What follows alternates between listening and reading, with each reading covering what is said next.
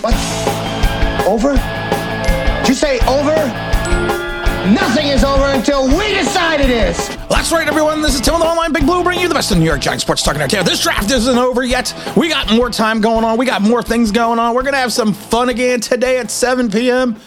Eastern Standard Time. Willing on Willis, waiting for Willis. We're going to talk about Malik Willis probably a little bit later. I want to talk about the Giants draft, of course. Also, before I get started, I want to thank everyone that actually joined the stream, not only in the chat, but came on the camera. Some of you guys hung out for a couple hours. That's James Williams, of course, the Dahmer. You had Big L doing it and doing it and doing it, L. We had LJ. We had Alex Sports actually in the stadium at the time. We had Greg in Sweden in the club. We had T-Brad saying, T-Brad, it's your birthday. It's your birthday. T-Brad calling in from the club. We had Mark from Barbados. We had a bunch. We had OGR. We had Devin, I believe, Devin and Tom. I can't remember everyone's name, and I apologize if I forgot you, but if I forgot you, join the stream again tonight, 7 p.m. Willing on Willis, because you know what? Malik Willis. Bring him the boom! You can hate all you want. You can say anything you want, but just remember this.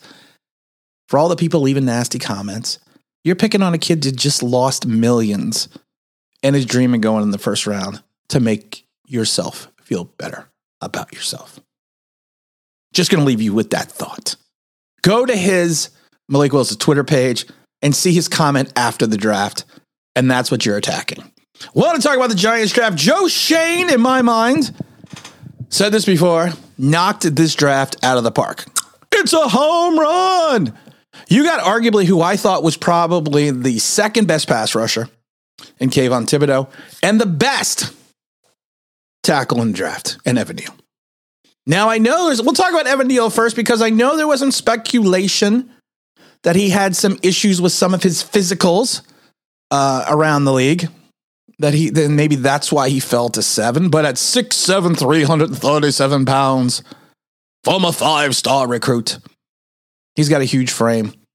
He's probably gonna, you know what? By the time he's in the league, I'm gonna tell you right now, he is probably gonna bulk up to about 360. His ideal role for me, this is why he was so perfect for the Giants, is he has a dominant run blocking right tackle. He's a downhill power scheme blocker that'll allow you to use that rare combination of both power and size to punish defensive linemen. Punish them. By the third quarter, they're going to be no mas. No mas. And then you pair him on the other side with Andrew Thomas. It's great. It's great. Now, I will say this about Evan. We're going to talk about it. He's got good lateral movement, but he struggles at times in redirecting and has some balance issues. And he kind of gets too far over his own feet and kind of causes him to miss defenders at times. But he has what I like to refer to as reactionary athleticism. He can make up for that, especially against quick defenders. The only problem is he's not going to get away with that in the pros right away. But he's quick. He's explosive off the attack. He knows how to gain leverage, especially on faster defenders. He can push the pass rusher around. He's an effective guy when it comes to basically just beating the defender to the spot because he's got that huge frame. I'm telling you, he is going to be 6'7", 360 by the time he's in his third year in the league. By the time and like I said, he's got a competitive toughness in my mind. He shows enthusiasm, which is what we want. Like I said, his lateral mobility, I don't think it's as bad as Eric Flowers. But like I said, he doesn't have the elite quickness. But that's fine because he's going to play on the right side. He's got that big length, which to me is one of his biggest assets. Huge wingspan. Let the peacock fly. And I think that's going to be one of his signature traits that he's going to be able to redirect run defenders using that size. And I think that's going to be one of his biggest assets when you're looking at him as a right tackle. Because you know what? That's what he's going to be. I just have to play it. You can't keep me cooped up in here, okay? I am a peacock. You gotta let me fly. Aha! Let the peacock loose. Let him fly. Start him day one. He's got good strength in his hands. He's got that strong initial punch where he kind of shocks the defenders. He's shown over and over again the ability to anchor the line. He's a power guy. He's got versatility as well. At Alabama, he played both left and right tackle. But I'm telling you right now, his natural position is the run blocking skill set, which is made for a right tackle. He's a mauler. He's mentally a mauler. Now let's talk about our old buddy, Kayvon Thibodeaux. There was a lot of scuttlebutt that the Giants didn't want to take Kayvon, that they were passing on Kayvon.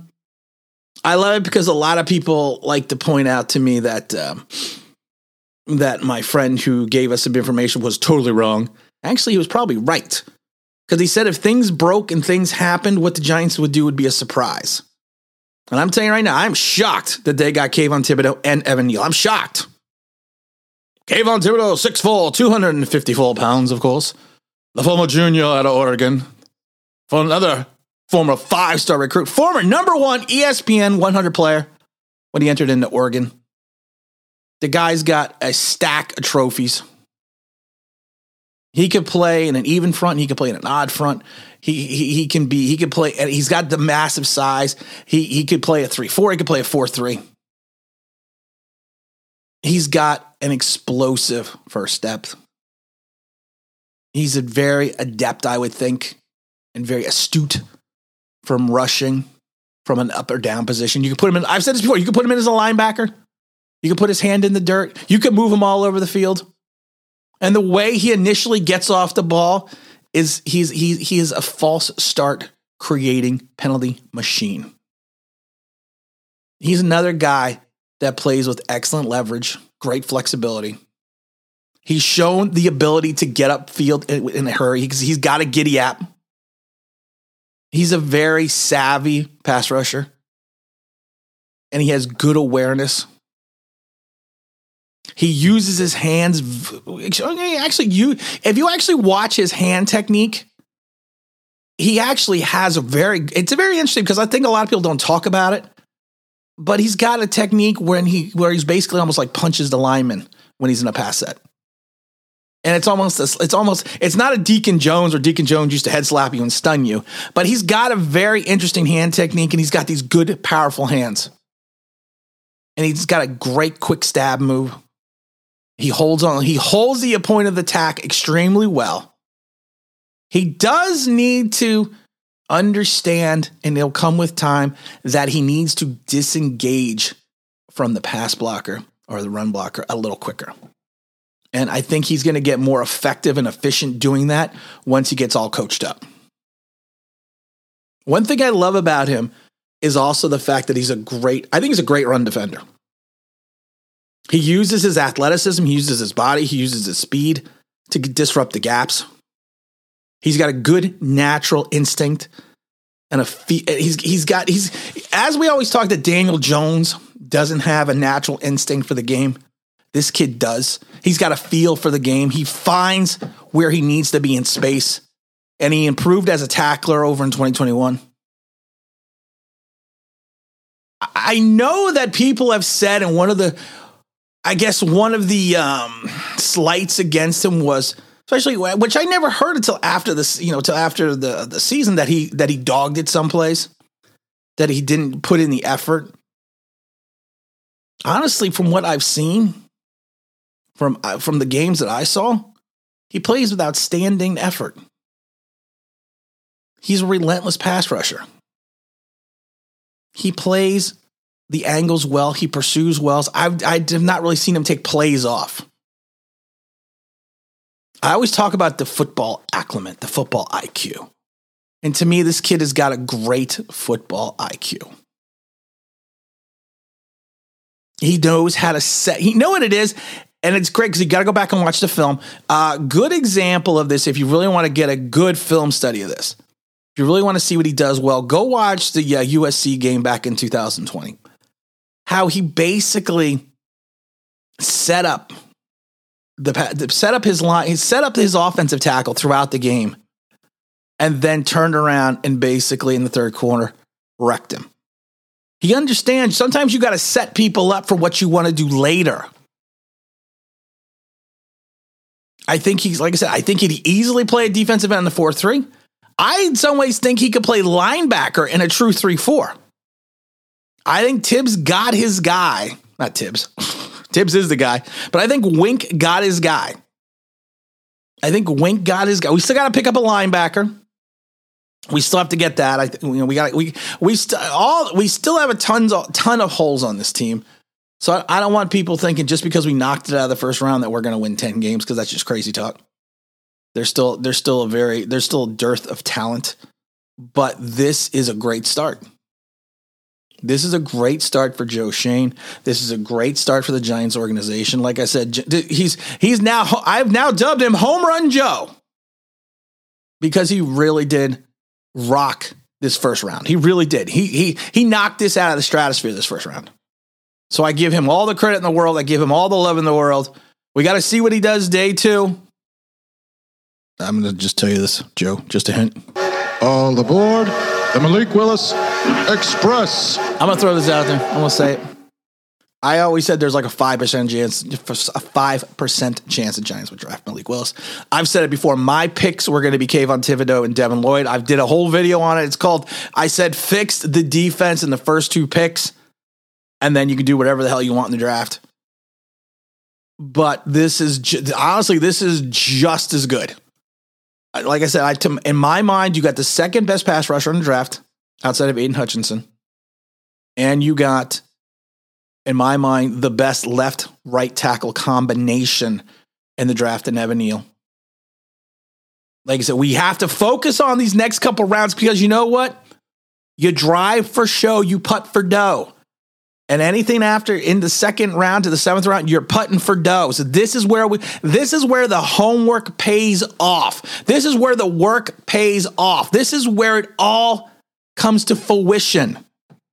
That's like they said, this is why you lift all those weights. So let's see what Joe does. I'm excited. 7 p.m. Eastern Standard Time. We are going to be on again. I don't know how long we're going to go for. We'll definitely go to the Giants draft. We're kind of just waiting for Willis. I'm still willing for Willis.